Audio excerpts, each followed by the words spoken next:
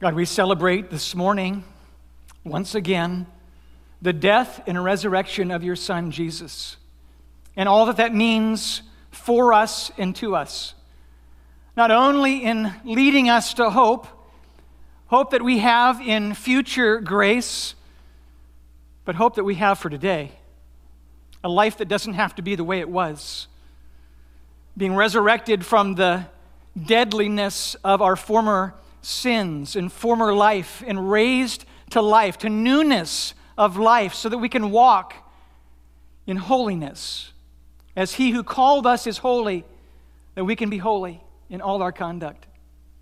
Not because of self-effort, not because of personal discipline or pulling ourselves up by our bootstraps, but in leaning and surrendering and depending upon the power of your Holy Spirit in the ministry of your word to us.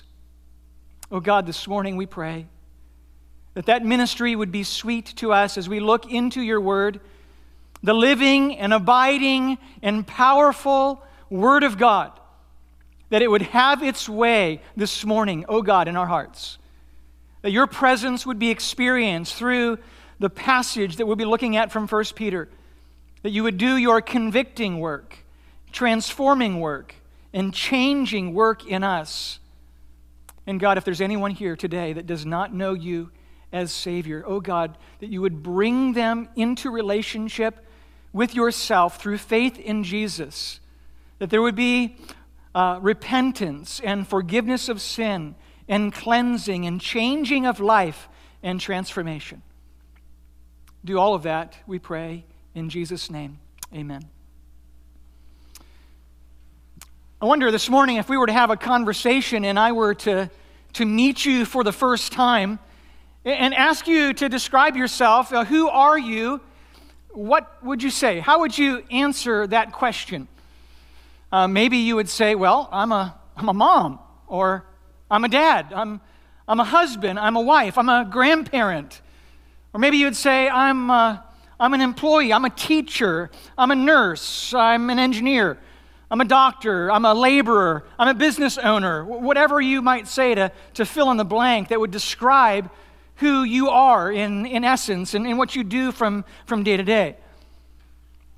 But I wonder if those are secondary, and there's no wondering about it. Of course, those are secondary to what God has made you and called you to be if you're a follower of His. Jesus defines who you are in John chapter 4, verses 23 to 24, when He's speaking to the woman at the well, and He wants her to understand the fundamental essence of why we exist. It's certainly to bring God glory, but it's to bring God glory through the context of worship. He says, the hour is coming and is now here when the true worshipers will worship the Father in spirit and truth, for the Father is seeking such people to worship Him. Just pause for a moment. You can be sure that if the Father is seeking those kinds of people, that's exactly what He's made you to be. He's made you to be a worshiper. And He's not asked you to do something that He has not also equipped you to carry out. He's called you to do this through His power. Verse 24, God is spirit. Those who worship Him must worship in spirit and truth. Must worship through the power of the Holy Spirit in the inner workings of your life, and must worship according to the Word of God, the truth that we have through the Scripture. You have been born to new life, to spiritual life, through the pathway of the work of the Spirit and the work of the Word in your life. Because faith comes by hearing, and hearing by the Word of God. You were made to worship. For the past several weeks, we have been kind of looking at 1 Peter and building on the theology that we saw in the first several verses. We moved from doctrine now to application. We've moved from the celebration and recognition of all the amazing things that God has said about himself and the marveling at the majesty of God and his work in salvation and the hope that we have in heaven, this imperishable, living hope that we have in heaven, and now transitioning to exhortation, to command. That based upon these truths, there's something that must be true about you.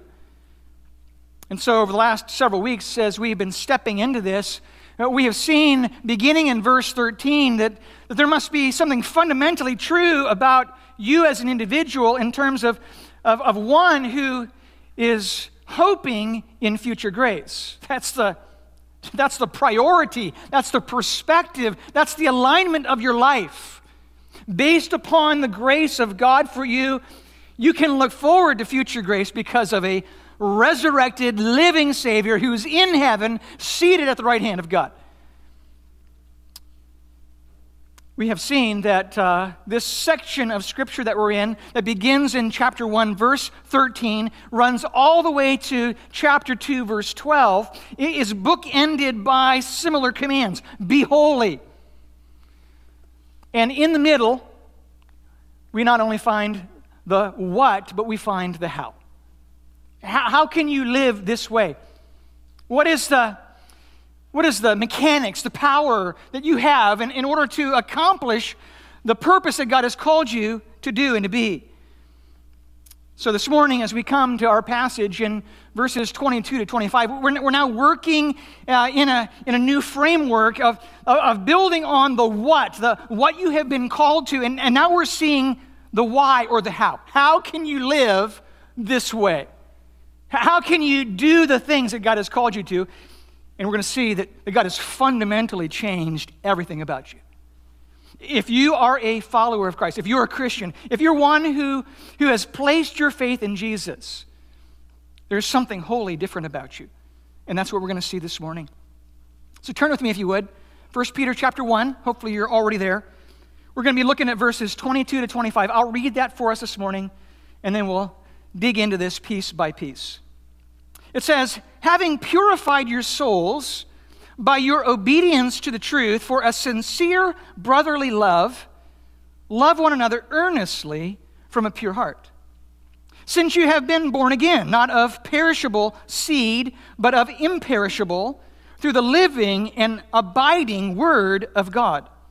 For all flesh is like grass, and all its glory like the flower of grass.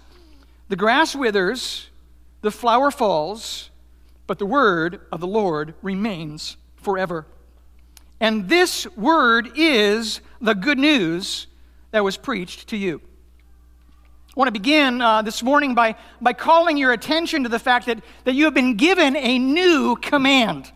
A new command. We see that here at the end of verse 22. It is the main verb, the main imperative, the command of this section. It is the theme of these verses, as these verses are connected in one sentence, one thought. You and I are commanded to love. You were born to love. And that is the expression of your worship to God, your expression of worship, what God has called you to be. The Father seeks such to worship Him. You worship Him through obedience. You worship Him through your love. Now, why do I say this is a new command? Well, because Jesus says as much in John chapter 13, verses 34 and 35. He says, a new commandment I give to you, that you love one another just as I have loved you. You also are to love one another. By this, all people will know that you are my disciples, if you have love for one another. The quality of your life, the mark of whether or not you belong to Jesus, whether or not the new seed that we're going to look at in just a little bit, the new seed of the Word of God, if God has made you wholly new, wholly different, wholly changed from the inside out, the mark of that is that you will be a person who loves.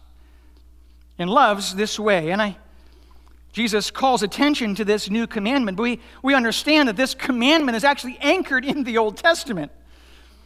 We find that from Matthew chapter 22, 35 to 40, where Jesus is answering a question about the greatest law of the prophets in the Old Testament, where he says, a lawyer asked him a question to test him, "Teacher, what is the great commandment in the law?" And Jesus said to him, "You shall love the Lord your God with all your heart, with all your soul, with all your mind. This is the great and first commandment. And the second is like it. You shall love your neighbor as yourself. On these two commandments depend all of the law and the prophets." Okay, so at this point you're like, wait a second, Jesus, why do you say this is a new commandment? It sounds like it's anchored in the Old Testament, and actually it's anchored, as the Apostle John says in his little letter of 1 John, it's actually anchored in the beginning, because it's anchored in God. God, who is love, He is the standard of holiness, the standard of love. He's calling us to this standard. It's actually anchored in the Old Testament. So how is this new? Well, it's new because, not just new in that we're called to do this, but new because we have a new capacity.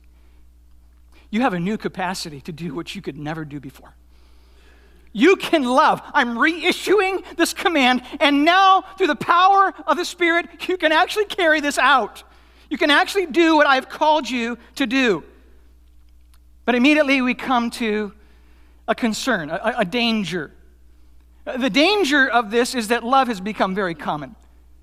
Love in our economy has become very second place. We talk about love in terms of superficial things. I love chocolate ice cream. We talk about, I love my wife. Now, hopefully your love for chocolate ice cream isn't the same as your love for your kids or for your wife. Actually, the word in the New Testament, not only used in our passage this morning in 1 Peter, but also used by Christ in John chapter 13, is the word agapao. It's unconditional love. We've learned about this before. But I want you to understand it is the love of the will. It's a love of decision. It's not a love of emotion. It's not the love of polite interactions in the church. It's not the love of fuzzy sentimentality. It's not the cushy, ushy, gushy kind of love. It's the love of substance. The love that Peter has in view is neither warm, fuzzy, or a friendship around a coffee pot, although those may be included. It refers rather to righteous relationships with each other that are based on God's character, which Christians reflects because they are born of the same seed. It is love of decision, a love of choice, a love that overcomes, a love that forgives, a love that endures, a love that believes the best, a love that sticks with it. It's the kind of love that seems rather absurd to the world. It's a love that presses in, that takes initiative, that meets needs without an agenda, that covers a multitude of sins. It lays down preferences. It does not look out for its own interests. It's the kind of love that is loyal, dependable, enduring. It's the kind of love that overlooks insult and injury of those around you. We might say that this is the kind of love that is willing to be inconvenienced. When I was in high school, I was probably around a junior or senior in high school, and my next youngest sister was 3 years younger than me. Now, just to give you an idea of my amazing physique while I was in high school, I remember my driver's license, my first driver's license, I was 5'5" and 105 pounds. So I was a very massive character. Yes, you laugh. Well, my sister, 3 years younger than me, she was also a little awkward like I was. And growing up in a little town of Cedarville where everyone knows that you're the pastor's kid, you become kind of a target of whatever, not kind things. And she was a target. Now, the relationship between myself and my sister wasn't always as happy as I wish it could be. But there was somebody in her study hall who was older than her, probably in my class, who would every day gleek on her. Do you know what gleeking is? Okay, so you know when you yawn, that kind of stream of water that sometimes shoots out when you yawn, you know what I'm talking about now? Okay, well, he knew how to gleek without yawning. So he would gleek at will, and he would always be gleeking on my sister. Now let me tell you, I was ready to go to war. And that's what family love does. It's independent of physique. It's independent of ability sometimes. But it's ferocious kind of love. It's the active, initiating, get involved kind of love. And I want you to understand, it's the family love that Jesus exemplified for his church. The kind of love that God says, God so loved the world that he gave his only begotten Son. That Jesus came to conquer sin and death. He came to eradicate it for his people. It is the kind of love that you and I have been called to, the kind of love that engages, the kind of love that cares, the kind of love that initiates, that gets involved, that knows what's going on. And so I just encourage you, just in this moment, okay, just a little experiment. I want you to look around, left, right, look around at the people who are sitting next to you, okay? Some of you are obeying, some of you are not. It's okay. It's okay. I want you to know this is your family. This is the family that God has put you in relationship with. And if you're here, this is the family that God has called you to exercise this passage to. This kind of brotherly love that we're going to talk about this morning is the kind of love you have been called to carry out to the people in this fellowship, the people who are here, the people who are not here, the people that you know and have been acquainted with that haven't even come back to fellowship with us yet. Those are the people that God has put you in relationship with. Those are the people you are called to love in this way. This isn't the kind of theoretical kind of love. This is the kind of love that the nitty-gritty, substantial, take action kind of love, press in kind of love. So how do we do this? Well, the main verb is to love one another, and it's supported by two other verbs that we're going to look at now. The one is found in verse 23, the other is found in verse 22. They're both perfect participles.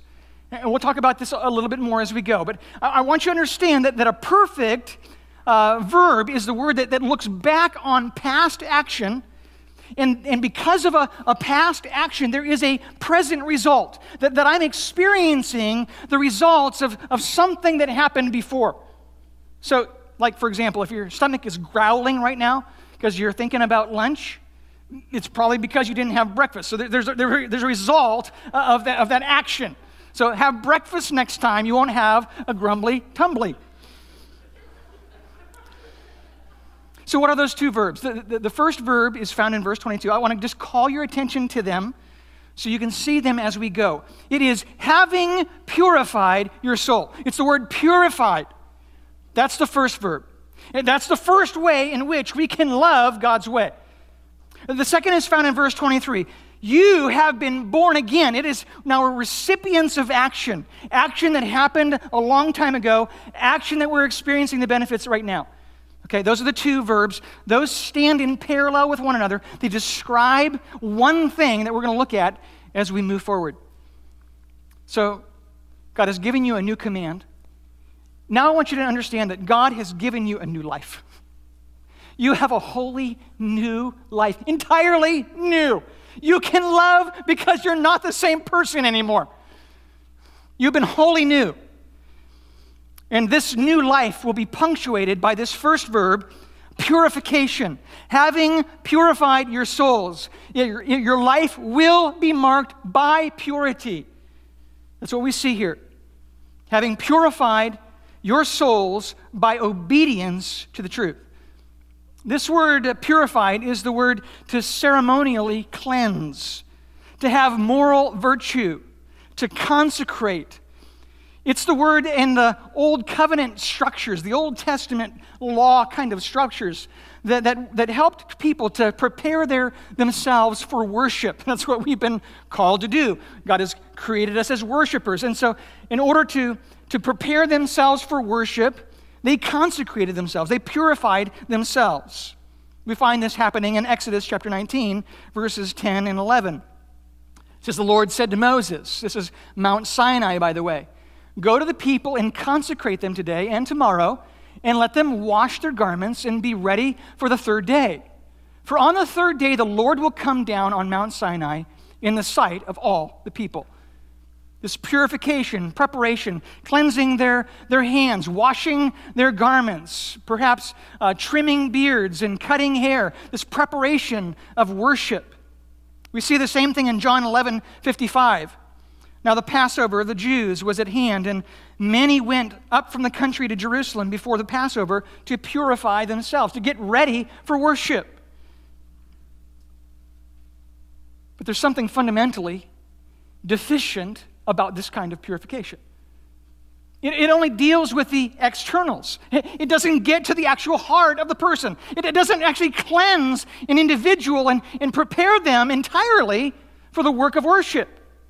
Something more had to happen, and God knew this and called attention to this in Ezekiel chapter 36, verses 25 to 27, where he alludes to this new covenant that we're talking about this morning.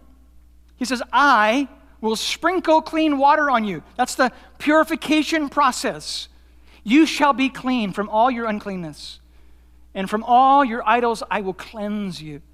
I will give you a new heart and a new spirit, and I will put within you.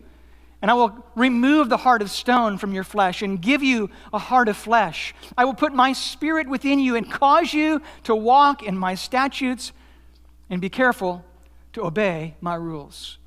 Notice that God is the one who's performing for the people what they cannot do for themselves. He is the one who's cleansing the heart. He's the one who's washing them and making them new from all their uncleanness. He's the one who puts his spirit within them and helps them to worship in the way that he's called them to worship. So why the terminology of you have purified your souls? If this is a work of God, what part do we play in this process? What does this have to do with love? Well, let's press into this a little bit more. Let's move to the second verb, the second pillar that supports this idea. It's found in verse 23. Not only will you have a purified life, you'll have a life that is marked with power. Marked with power. It says in verse 23, since you have been born again. You've been born again. This again is a perfect participle. We saw this verb in verse 3. In that verse it says, blessed be the God and Father of our Lord Jesus Christ, who has by his great mercy caused us to be born again. It is a work of the Father because of his great mercy to bring us into salvation. It is the only other time that this word is used in the New Testament. So what are we talking about? Well, I want you to understand this is talking about the power of God to change your life. The power of God to fundamentally change everything about you. The purification process and this new life process that God is the one who is responsible for. And let me just draw your attention and lead you through this. First, I want you to see, as we look at this first verb, and especially as it relates to this second verb, how these verbs come together. You have purified yourself and you have been born again. I want you to understand that both of these verbs, because they're perfects, look back at a specific point in time. They look back to a point of origin. They look back to a place where perhaps the seed was sown and now the fruit is flourishing in a life. So the love that you have, the purity in your life that you have is a result of something that happened before. This new life that you enjoy is a result of a life that had been birthed at some point in time. It begins at a specific point in time. Did I make sure? There we go. Understand where it begins. Sorry, not being clear. Second, I want you to notice the extent or the depth to which this sanctification work happens. Notice it says, you have purified your what, church? You have purified your soul. That soul is the essence of who you are. It is the substance of your very being. It's your entire life. It is the deepest part of you. So not just the consecration of hands, the washing of faces, the washing of clothes, but it is the kind of purification that happens at the deepest level of who you are. The essence of who you are as an individual. Who does this work? Of course, the Holy Spirit does this work. Titus chapter 3, verse 5 says, He saved us, not by works done by us in righteousness, but according to His mercy, by the washing of regeneration and renewal of the Holy Spirit. Third, notice the result. The result of this sanctifying process. It says, obedience to the truth. And when we talk about being born again, we're born again because of the Word of God, the living and abiding, imperishable seed of the Word, both connected to the Scripture. This result of obedience, we can look back at verse 2, chapter 1, verse 2. We can see that we're sanctified by the Spirit, and the result of that sanctification in verse 2 is what? Obedience to Jesus Christ. Well, obedience to Christ in verse 2, obedience to the truth in verse 22. They have the same result. Fourth, I want you to recognize that these two words, these two verbs are parallel.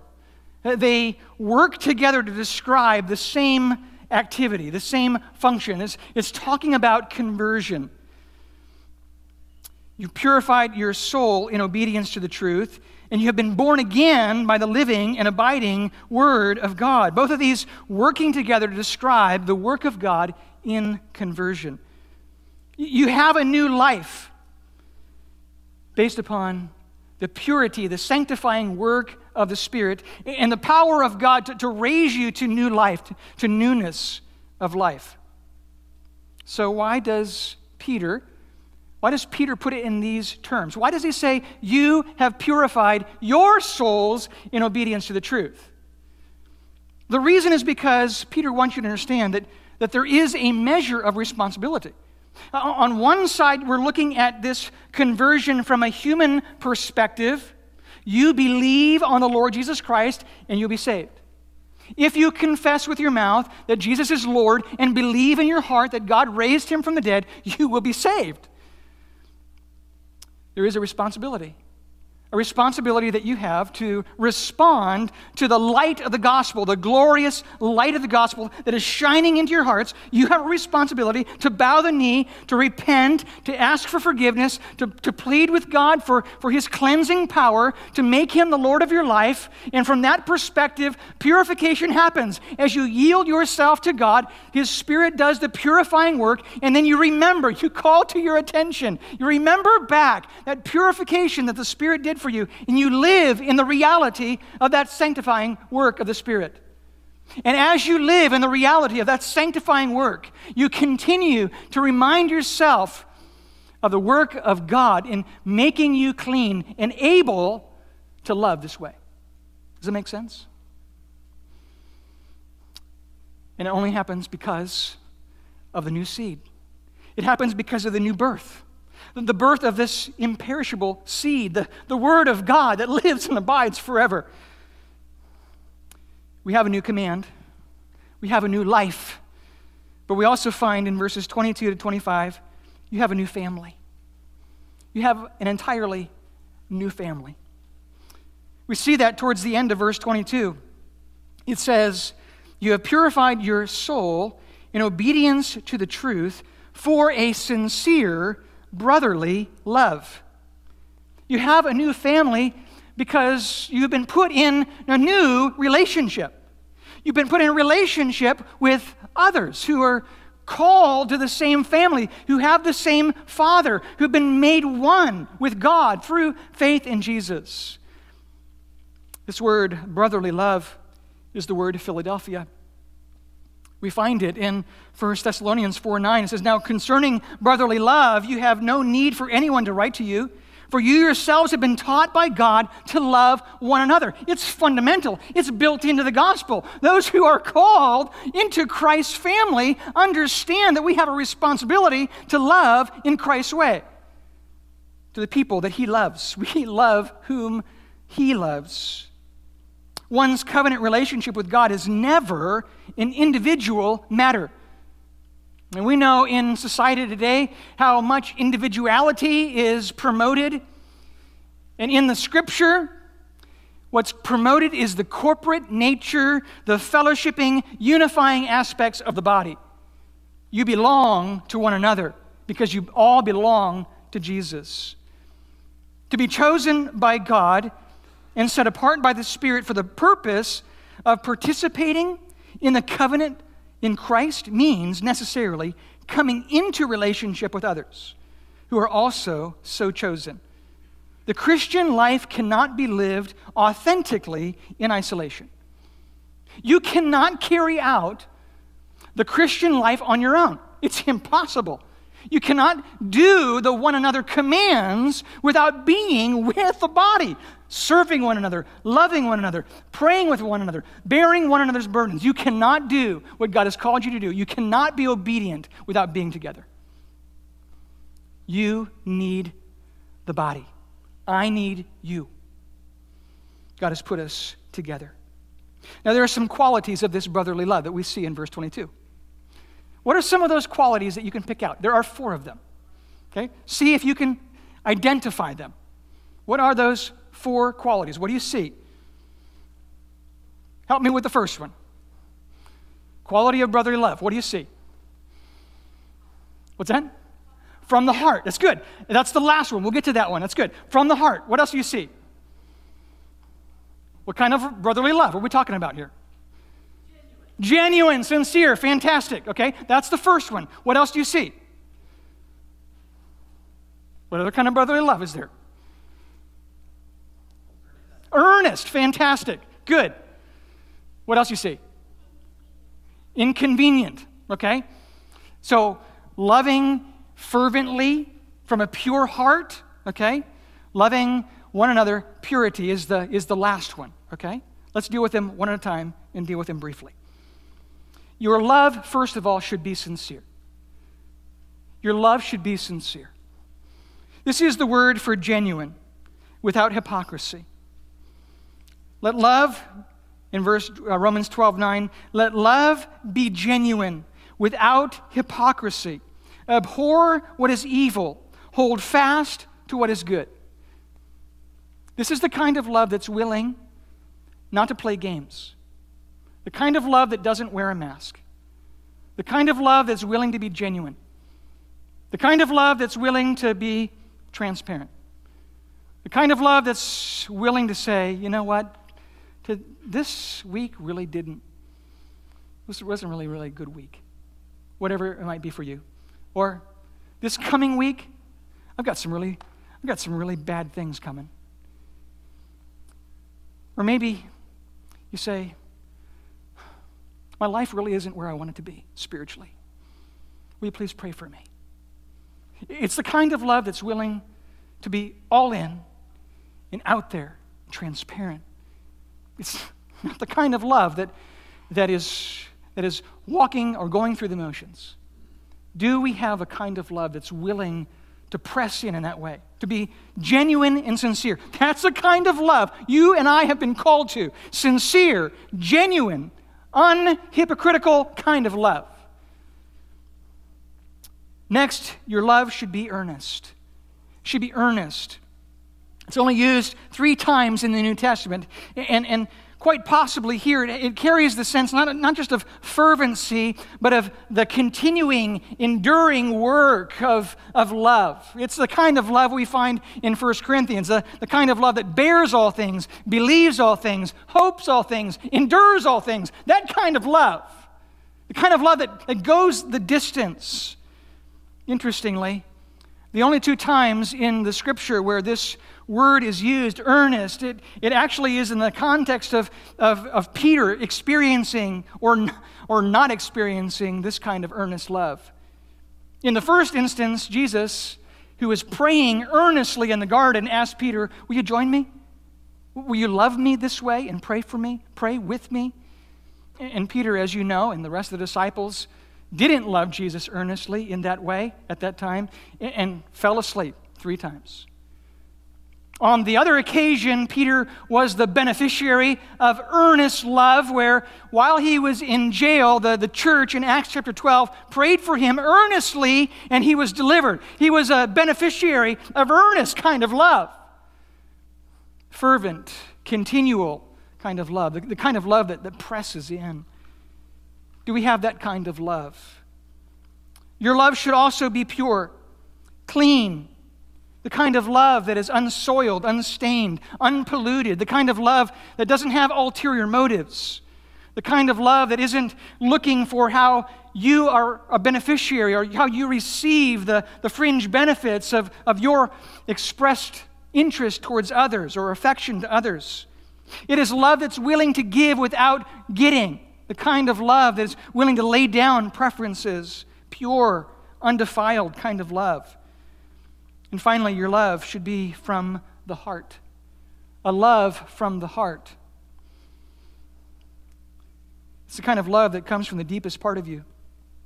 It's a matter of the will, but also a matter of the heart. There is genuine concern, genuine compassion, genuine sympathy.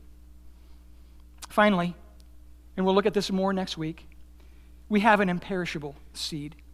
We're in relationship with one another, but we also have an imperishable seed, the seed of the Word of God. And Peter continues to call attention to this in this church. He wants them to understand this life is temporary. Live for what matters. Recognize that your life is so such like a vapor here on earth. You're looking forward to what matters in eternity. You are not a citizen of this earth. You're a citizen of heaven. And you have been born of imperishable seed. And so your life should be marked by that power, by that undiminishing quality of love. That seed of the Word should rise in your life. He's continually comparing and contrasting the eternal versus the temporal. Everything is new. You have a new father, new habits, new citizenship, new inheritance, new joy, new mind, new family, new hope, new seed. All of these things are wholly new for you. And they're wholly eternal because of the eternal seed that's been born in your heart. So the call for us this morning is to love in this way. To love the way that we have been called to love. To love the way that we have been born to love.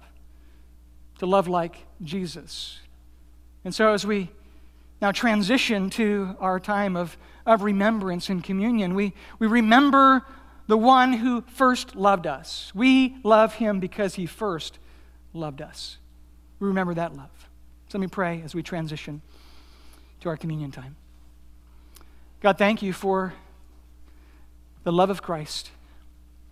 The love of Christ played out for us and given to us sacrificially, given to us earnestly, without holding back. You gave your very best, the precious blood of Christ, as of a lamb without blemish or spot.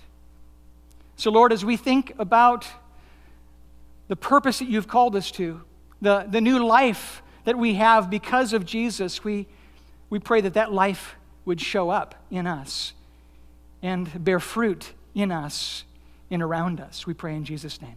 Amen.